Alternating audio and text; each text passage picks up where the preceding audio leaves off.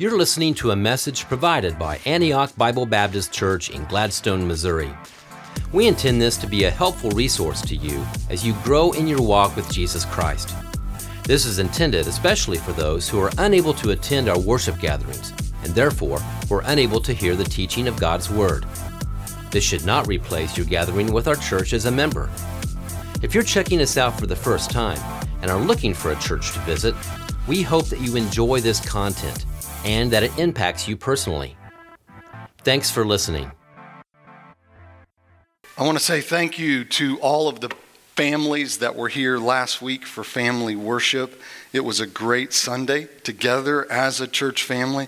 There was a literal buzz in the room at the 8:30 and 10 o'clock service. But I was so encouraged, parents, by you having your kids in the service with us last Sunday. You could have went the easy route and stayed home, but you didn't take the easy route. You were in the service and your kids were in here. And yes, they were crawling around and diapers were being changed in the middle of the service. But it was a great Sunday together as a church family. It was hard to focus in speaking, to stay focused, as fire trucks are rolling across the front here, and that kind of stuff. But we fought through the DHD and we stayed focused on what God had us here together as a church family. But I seriously want to say thank you for making worship a priority and being here with your family. There's just something special about that, of having everyone in the room together,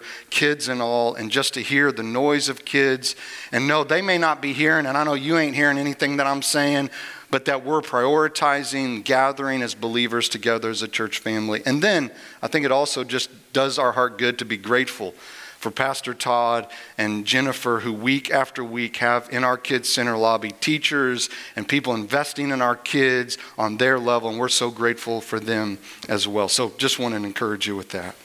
No parent ever wants to get this news. This particular dad had been on a fishing trip with some of his closest friends. And when they got back to the outfitters, he was requested to call home immediately.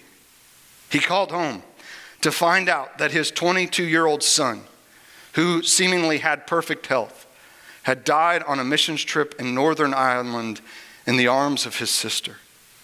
As they were grieving the unexpected loss of their son and planning his funeral, not knowing that he was going to die, as they were planning his funeral, they found out through his small group of friends that several weeks before, at a small group gathering, they had each individually wrote down what songs they would want sung at their funeral and what passage of scripture that they would want preached on at their funeral. Not knowing, obviously, that he was going to pass away in just a few weeks. The passage of scripture that Alex had asked to be preached at his funeral, thinking it would be decades from then, was Psalms 16. What is it about Psalms 16 that would lead a 22-year-old young man to request it to be preached at his funeral? What is it about Psalm 16 that would cause Paul and Peter to use this section of Scripture in the New Testament to show that according to the Scriptures, Christ's death, burial, and resurrection was a part of God's plan for the salvation of mankind? There is something about Psalms 16 that breeds confidence in God, that breeds this trust in God.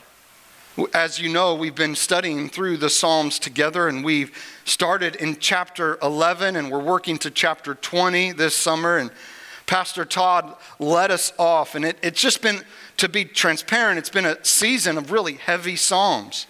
In Psalms 11, Pastor Todd reminded us of what to do when the foundations are destroyed. In Psalms 12, he talked to us about the faithful vanishing. In Psalms 13, we lamented our hearts to God, crying out, "How long?" as we feel the brokenness of the world. In Psalms 14, we felt our depravity. And in Psalms 15, last week, we felt our inadequacies, that we don't measure up to the righteous man in Psalms 15. And so Psalms 16 comes to us today really as a breath of fresh air. If you've ever traveled overseas and you've ridden on a plane for more than 10 hours, you know the relief that comes when you step out of that plane into the terminal and you can stretch your arms out and you can kick your legs and nobody's touching you, right? And you can go to the bathroom and not have to scoot along the aisles and be confined. There's nothing like that feeling after being on a plane for 10 hours to step out and be able to stretch and to move around and to have space. What Psalm 16 is for us is this 11 through 15. We've been flying on this plane and it's been really tight and we felt the pressure. And now we're able in Psalm 16 for just a moment to step out of the plane and step into the terminal area and to stretch out and to just understand and feel the goodness of God. So let's go through it together. Psalm 16:1 begins with a request. David cries out to God, "Preserve me, O God, for in you I take refuge." Preserve is to keep or to watch. The word picture is of a shepherd preserving or watching over his sheep. This shepherd would keep the sheep from danger. And so David is crying out to God as he begins. He asks God right out of the gate in this psalm, "Preserve me, O God," or "Keep me, O God," or "Watch over me." We're not sure at this moment what David is asking God to preserve him from. We're not sure in this moment what David is asking God to keep watch on him from. I think we'll find it as we go on. But what we're saying, David is saying right now to God is just he's starting out of the gate asking God, "Preserve me, keep watch over me. Don't let the evil one, don't let evil get me." Why does he ask God to preserve him? The rest of the verse, "For in you I take refuge." Like a child who runs to their parents' room during a storm and jumps in bed and gets under the covers with them because they know dad and mom will watch over them, David runs to God and jumps in bed with him and gets under the covers and says, "Watch out for me." That's what he's saying. "Because I take refuge in you. Preserve me, God. Watch out for me." What gives David this kind of confidence in the Lord, that he feels that he can just barge right into the throne of grace and to say, "God, preserve me, for in you I take refuge"? Well, verses 2 through 8 are going to answer that question of why David would have such confidence in God. Who is this God that he can run, jump in bed and get under the covers and know that God's going to preserve him and protect him? It begins in verse 2. "I say to the Lord, you are my Lord. I have no good apart from you." David begins by praising God for his goodness. David believes that God is good and nothing outside of God is good. What he's saying is, in verse 2, that God is my ultimate treasure. That as I look at my life, there is no good apart from God. That he is my ultimate treasure. The same thing is proclaimed in Psalm 73 in verse 25. When it says, "Whom have I in heaven but you? And besides you, I desire nothing on earth." This is the psalmist's heart, that he desires God, that he treasures God above all else. James reminds us that every good and perfect gift, in James chapter 1, verses 16 and 17, that every good and perfect gift comes from the Father of lights. That God is a good gift giver. Jesus reminds us in Matthew chapter 7 that if we come and ask God for bread, he's not going to give us a rock. If we ask God for fish, he's not going to give us a snake, right? Why? Because he's a good Father and he gives good gifts. Do you believe this about God? Do you believe that there is no good in your life apart from God? Amen. Could you say of your life that there is nothing I desire on earth besides God? You see, the devil wants us to believe that there is good outside of God. We know this because we go all the way back to Genesis chapter 3. And listen to Genesis chapter 3 and verses 1 through 5 when the serpent comes and tempts Eve. And listen to what the serpent is trying to get Eve to believe. Now the serpent was more crafty than any of the beasts of the field that the Lord God had made. And he said to the woman, "Did God actually say, 'You shall not eat of any tree in the garden?'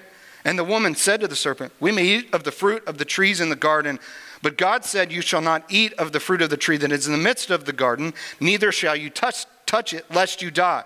And listen to what the serpent says. But the serpent said to the woman, "You'll not surely die. For God knows that when you eat of it, your eyes will be opened, and you will be like God and know good and evil." What is the serpent saying? There's good outside of God. And he's holding out on you. That's why he doesn't want you to eat of the fruit. Because when you eat of the fruit, you're going to be just like him, and he doesn't want that for you. He's a stingy father who only wants good for himself. So eat of the fruit, right? This is how the devil works in our lives. The essence of sin is this: believing that there is good apart from God. Say that, Pastor. We get into relationships we shouldn't get into because we believe that there's good apart from God. We watch things on our phones and tablets and computer and TV because that we know we shouldn't watch because we believe that there is good apart from God. We explore sexual desires that we should not explore in because we believe that there is good apart from God. We medicate ourselves with alcohol and drugs and food to try and numb the unsettledness of our souls because we believe that there is good apart from God. And David says, "There's no good. You are my Lord, and I have no good apart from you. You are good," and he is praising God for that. Do you believe that? Could you say that? That as you scan your life, there is no good in my life apart from him. Verse 3, David says, "As for the saints in the land, they are the excellent ones in whom is all my delight." David then praises God for his people. David loves the people of God and he delights in them. I know you won't remember this from last week because it was family worship, but in Psalms 15 and verse 4, David was talking about the righteous man. And in the righteous man, he says of the righteous man that in whose eyes a vile person is despised, but who honors those who fear the Lord. There's something about the people of God and honoring the people of God. As David is thinking about taking refuge in God, he thinks about the people of God and how grateful he is for them. This is such a stark contrast in the day and age we live in, where we hear over and over again, "I love Jesus, I just don't love the church. I love Jesus, but I just don't know any Christians that I like." 1 John 5:1 says this, "Everyone who loves the Father loves whoever has been born of him." Say that. Let me read that again. 1 John 5:1. "Everyone who loves the Father loves whoever has been born of him." Yeah. I'm not here to say that the church hasn't hurt people. The church is made up of people, right? And we're all sinners in this room. And we've all, at one time or another, I think could all raise our hand and say, there's been a moment in our life where we've been hurt by the church. Someone in the church. Leadership in the church. But Christ died for the church, right? Say that. So we don't give up on the church. We delight in the people that God has brought into our lives. And David, in this moment, as he is thinking about God being his refuge, part of his thinking about who God is and his goodness is he thinks about the people of God. And that should be a natural outworking as we think about God, is that we think about the people of God and the difference they make in our lives. And so if you don't know any Christians that you like, keep looking, right? You'll find one eventually. Amen. And I would say there's a church full of people in this place that would be glad to love on you and care for you and pour their lives in you because we want to delight in each other. This is not something we have to do. This is something we get to do. I don't have to go to my Antioch group tonight at 5 o'clock. Nobody's twisting my arm to do that. Is there times that I don't want to go to my Antioch group? Sure. But it's really important that I'm a part of those people that pour into my life, that I can pour into their life, that I can share my burdens with, and they can share their burdens with me, that we can carry this burden of life together. Amen. And I begin to delight in them. And I pray that God will lead you to a place in your life where you'll delight in the people of God. That there won't be this sense of everybody in the church is a hypocrite. I love Jesus, I just don't like the church. But that God would get us in a place in our lives where we love God and we love the people of God. Amen. David goes on as he's thinking about the people of God. In verse 4, he says, the sorrows of those who run after another God shall multiply. Their drink offering of blood I will not pour out, or take their names on my lips. As David surveys the people of God, his observation is that those who believe there is good apart from God and pursue those things only multiply their sorrows. Because he's not talking about the wicked that are far from God. He's talking about those who claim to be the people of God and yet they're going after other gods. And he says their sorrows are going to multiply.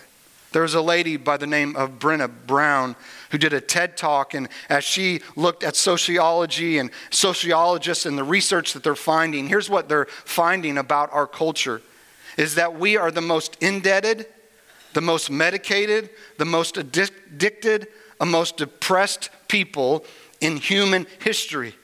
Why is that?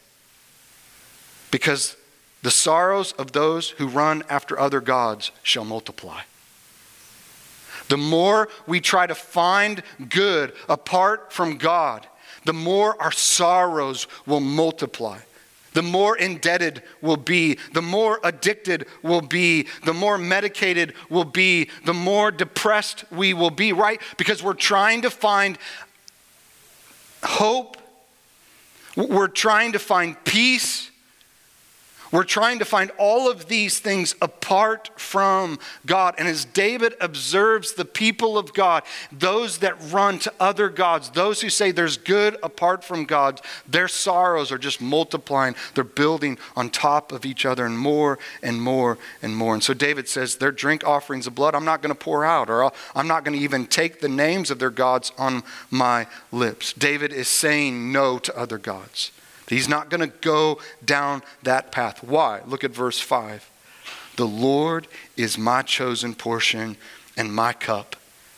You, speaking of the Lord, hold my lot. In verse 6, he says, the lines have fallen for me in pleasant places. Indeed, I have a beautiful inheritance. David praises God for his provision. He uses terms like, you're my portion and my cup and my lot, and the lines have fallen for me in pleasant places, and you are my inheritance.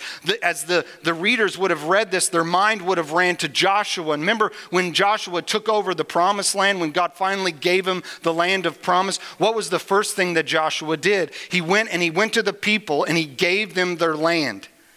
So he's using the word picture here for them to see how they would line it out and say, this is your lot, right? This is your area. And the land that they were given was to be an inheritance to the next generation and the next generation. And so he's using this as a word picture to say to say that God is my provision. He's not necessarily talking about physical blessings, but the perspective that his relationship with God has made him content in the life that God has given him. Because God is his portion, because God is his cup, because God is the one who's given him what he has, he's content in that because God is his portion. His satisfaction is in God alone. Paul helps us understand this in Philippians chapter 3, in verse 4 through 8. He says, "Though I myself have reason for confidence in the flesh also, if anyone else thinks that he has reason for confidence in the flesh, I have more. Circumcised on the 8th day, of the people of Israel, of the tribe of Benjamin, a Hebrew of Hebrews, as to the law, a Pharisee, as to zeal, a persecutor of the church, as to righteousness under the law, blameless. But whatever gain I had, I counted as loss for the sake of Christ. Indeed, I count everything as loss because of the surpassing worth of knowing Christ Jesus, my Lord." What is Paul saying? The Lord is my portion and my cup. You hold my lot. The lines have fallen for me in pleasant places. Indeed, I have a beautiful inheritance. He goes on in Philippians chapter 4, in verse 11 through 13. He says, "Not that I am speaking of being in need, for I have learned in whatever situation I am to be content. I know how to be brought low. I know how to abound. In any and every circumstances, I have learned the secret of facing plenty and hunger, abundance and need." He says, "I can do all things through Christ who gives me strength." Why? Because Christ is his portion. So wherever the lines have fallen, whether it's a big house or a small house, whether it's good health or bad health, wherever the lines have fallen, because his satisfaction is found in the Lord, he's good with it. Because the Lord is his portion. David is saying, my satisfaction and contentment in life comes from the fact that I belong to God, that I know God, and that I am known by God. Let me ask you this question. If God gave you that boyfriend or girlfriend, but didn't give you himself, would you be satisfied? If God gave you that promotion, but didn't go with you, would you be satisfied? I think these kinds of questions reveal whether we believe that the Lord is our portion, that the Lord is our all, that he is our satisfaction, that he has provided for us. David goes on in verse 7 and says, "I bless the Lord who gives me counsel. In the night also my heart instructs me." David praises God for his counsel both day and night. We find the counsel of God in the Word of God, and we as God's people should bless the Lord that we have the Word of God. You see, the beauty of having the Word of God is that we never have to wonder what God's will is for our life. We never have to wonder what God's plan is for our life. We never have to wonder what God thinks about something. All we have to do is open the Word of God, and he gives us counsel night and day. Amen. And we should bless the Lord for that. We should be grateful for the Word of God. I love how the psalmist puts it in Psalms 119 in verse 24, when he says of the Word, "Your testimonies are my delight, they are my counselors." So as David thinks about the Word of God, he thinks about it as sitting in a counseling session. And the Word of God is the counselor sitting across the table, giving you instructions on how to live your life. And so he says, "I bless the Lord who gives me counsel. In the night, he also instructs my heart." What a heart we should have for the Word of God, that we would bless him for his counsel, that he has given us his Word. If you find yourself in a season of, I'm not sure what to do, I would encourage you to open your Bible and begin to seek the Lord through his Word and see how it will give you counsel in your life, how it will guide you, how it will instruct your heart in the night. Let the word of God be your counselor. Then in verse 8, David says, I have set the Lord always before me, because he is at my right hand. I shall not be shaken. The final thing that David praises God for is his support. This idea of him being at my right hand, and I shall not be shaken, is that God is a place of salvation, of refuge or protection. That he is there to be his advocate in a courtroom, to be a support in battle, and to be a companion for the journey. David won't be shaken because God is his support, because God is with him. And so David says, I have set the Lord always before me. As I'm thinking about this first ask of God, preserve me, O God, for in you I take refuge. As I'm thinking about God, I think about the fact that I've set him always before me because he is at my right hand. I shall not be shaken. I shall not be moved. The presence of God in David's life brought security to his life. It brought support to his life. And we as the church have that same security today in Matthew chapter 28 in verse 20 when Jesus says, I will be with you even to the end of the age. Amen. What brings us support and encouragement in our journey is the fact that God is with us. And David says, I've set the Lord always before me because he is at my right hand. Because David has such trust in God, because David believes these things about God, look at the results of this belief in verses 9 through 11. David says, therefore, and remember whenever we see a therefore, it's always pointing us back to the things that have been talked about. So we're pointing us back to verses 2 through 8, right? Therefore, because of all these things that I praised God for, his word, his people, his counsel, his provision, his support, because of all these things, this is the outworking of it in my life. Therefore, my heart is glad. Therefore, my whole being rejoices. Therefore, my flesh dwells secure. Gladness, joy, security come from God. This is the result of going to God as a refuge.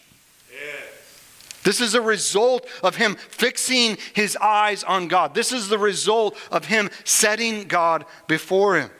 Gladness, joy, and security. Would those things be true of our hearts? Would those things be true of our whole being? Would those things be true of our flesh? Would people define us as glad, as full of joy, as walking in security? Well, the result of us putting our attention on God, the result of us saying that God is our refuge is these things in our life. That we are glad, that we have joy in our heart, and we live in security. I believe then you go to verse 10 and you really find what David's heart is and why he's thinking about this preserving him, or the Lord preserving him. Look at verse 10. For you will not abandon my soul in Sheol, which is death, hell, or let your Holy One see corruption.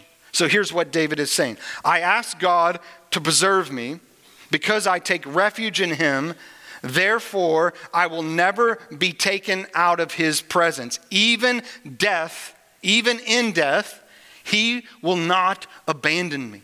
So what he's taking us all the way back to is verse 1. And when he's praying, preserve me, O God, keep me, watch out for me. I think what is in the mind of David is death.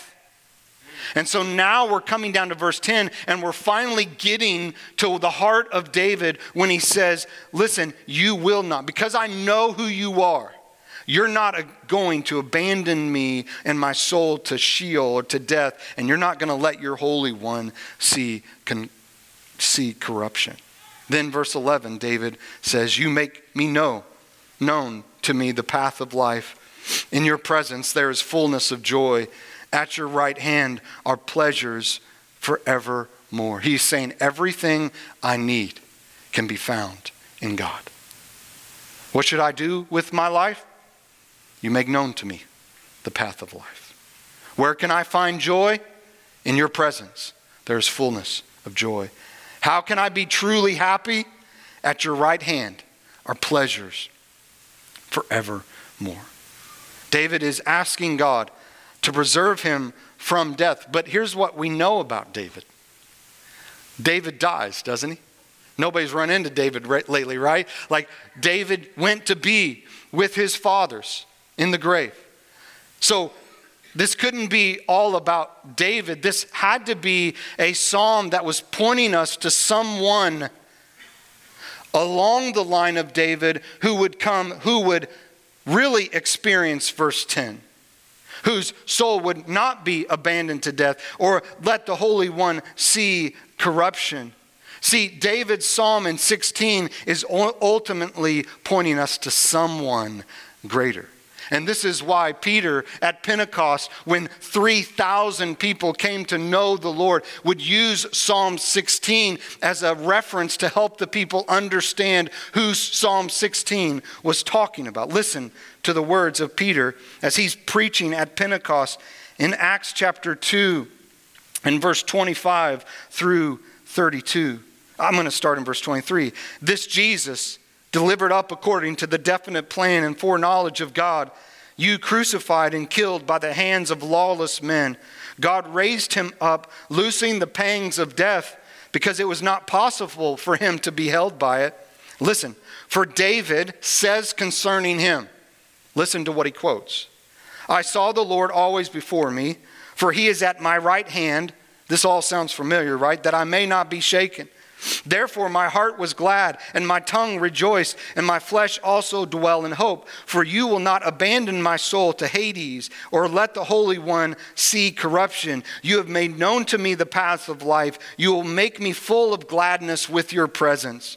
Brothers, Peter says, I may say to you with confidence about the patriarch David that he both died and was buried, and his tomb is with us to this day.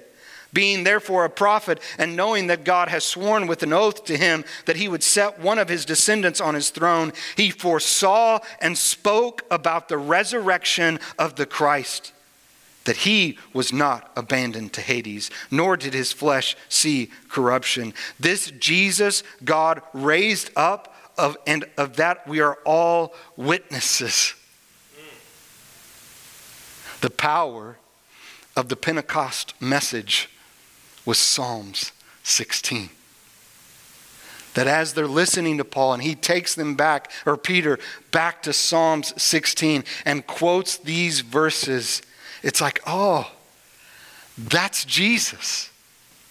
Everyone else we've seen, even David, this patriarch, has died and stayed in the grave, but Jesus is no longer in the grave. He is risen from the grave.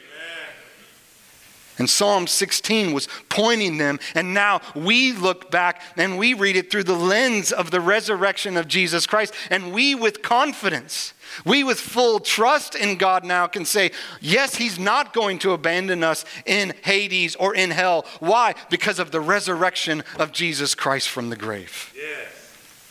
Paul quotes it as well in Acts chapter 13. He's at Antioch, and he's preaching at Antioch. And in Acts chapter 13, verses 33 through 39, he says, this he has fulfilled to us, their children, by raising Jesus, as it is also written in the second Psalm, Psalm 2, you are my son, today I have begotten you. And as for the fact that he was raised from the dead, no more to return to corruption, he has spoken in this way. I will give you the holy and sure blessings of David. Therefore, he says in another psalm, Psalm 16, you will not let your Holy One see corruption.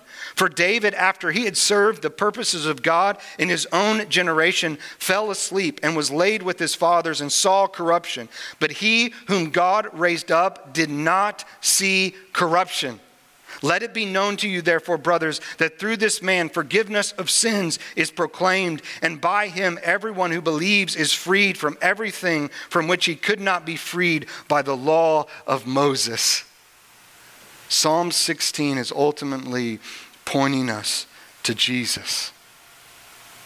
It's giving us confidence that because of the resurrection of Jesus Christ, God can be trusted in life and death. If I had to summarize Psalm 16, that is how I would summarize it for you. Because of Jesus' resurrection, God can be trusted in life and in death. And so we as God's people read Psalms 16 and we can say that God is our portion because of the resurrection of Jesus Christ, right? We can say with confidence that God will not abandon us to Hades. Why? Because of the resurrection. We can say that the lines have fallen for us in pleasant places. Why? Because of the resurrection. Why would a 22-year-old young man choose this psalm to be preached at his funeral? Because he knew God could be trusted in life and in death. Let me ask you this question. If you were to die today, would you have this kind of confidence in God? That 22-year-old didn't know 2 weeks from the time that he wrote that would become a reality for him. And the reality is for all of us in this room today, we do not know when we will step into the final day in our calendar. And so my question for you is, if you were to die today, would you have this kind of confidence in God? That because of the resurrection of Jesus Christ, that God can be trusted in life and in death. Do you believe that? Do you have that confidence? If you don't have that confidence, then can I plead with you that today is the day of your salvation. You can join thousands who trusted in Jesus at Pentecost when Peter preached Psalm 16. You can join thousands who God used through Paul to preach Psalm 16 and came to know Christ. You can join the millions of followers of Jesus all over the world that have understood and believed Psalm 16, that because of the resurrection of Jesus Christ, God can be trusted in life and in death. And today you can cross from death to life. Today you can know what it means to walk in light, what it means to walk in life. And today I would invite you to say yes to Jesus. I would invite you to know what it means when we say that there's no good in our life apart from God. Would you do that today? Would you take that step of faith and just say, you know what? Today's the day. I want to be ready. Like a 22-year-old young man who is ready for his death day. I want to be ready for that day. Because God can be trusted in life and death. And I would invite you to put your faith and trust in Jesus Christ. If you have questions about that, we have a connection card. Please let us know. We follow up on those connection cards. We call you, put your email address down. I would love to talk with you about what this means, because I desire for you to have confidence in life and in death, that God can be trusted. And for those of us who have this confidence in God, that He can be trusted in life and death, my prayer is that Psalm 16 has breathed life into you, that has encouraged you by reminding you that God is good and there's no good apart from Him. That it has reminded you that He has made you for community to enjoy the people of God. That it has reminded you that God always provides, God gives us good counsel through His Word, and God gives us support by His presence. Because of who He is, we can say as the psalmist, we have joy and gladness and security in our life. So I pray that it has encouraged you, but I also pray that it has challenged you to examine your heart about whether your life matches what you say you believe about God. It is one thing for us to say there's no good in our lives apart from God. It's another thing for us to live that on Tuesday of this week. It is one thing for us to say that the Word of God is our counselor, and I bless the Lord for His counsel. It's another thing for us to be spending time in the Word on Thursday of this week. It's one thing for us to say, the Lord is my chosen portion, that I find complete satisfaction in Him on Sunday morning, and another thing on Friday night. It is one thing for me to say that God is my support, that His presence is all I need. And for me, on Saturday night, to be trying to find a physical presence to fill a need in my heart. I want to challenge us. Let the Word of God instruct us and encourage us and draw us to Himself. Father, thank you for your Word. And for Psalm 16 in particular, we are grateful today. We're thankful that we can read this psalm and study this psalm and hear the heart of David and desire even in our own hearts to have the heart of David, but ultimately knowing this psalm was pointing us to someone so much greater than David. It was pointing us to you and to your Son Jesus. And that through Jesus now we can come back to Psalm 16 and with confidence live our lives. That we can say you can be trusted in life and in death. So I pray today, Lord, that if there's anyone in this room that doesn't have that confidence, that trust in you, I pray today that they would put their faith and trust in you.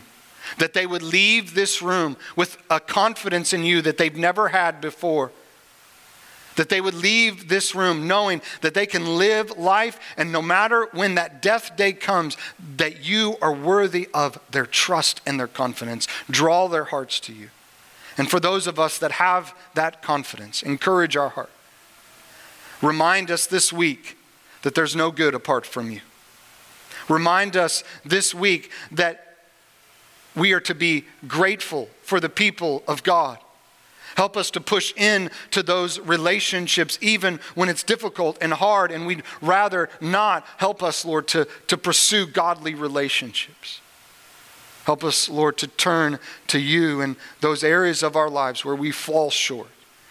Those areas of our lives where we find satisfaction outside of you. I pray that we would confess those to you and repent and return to you. In Jesus' name, amen. Thank you for listening.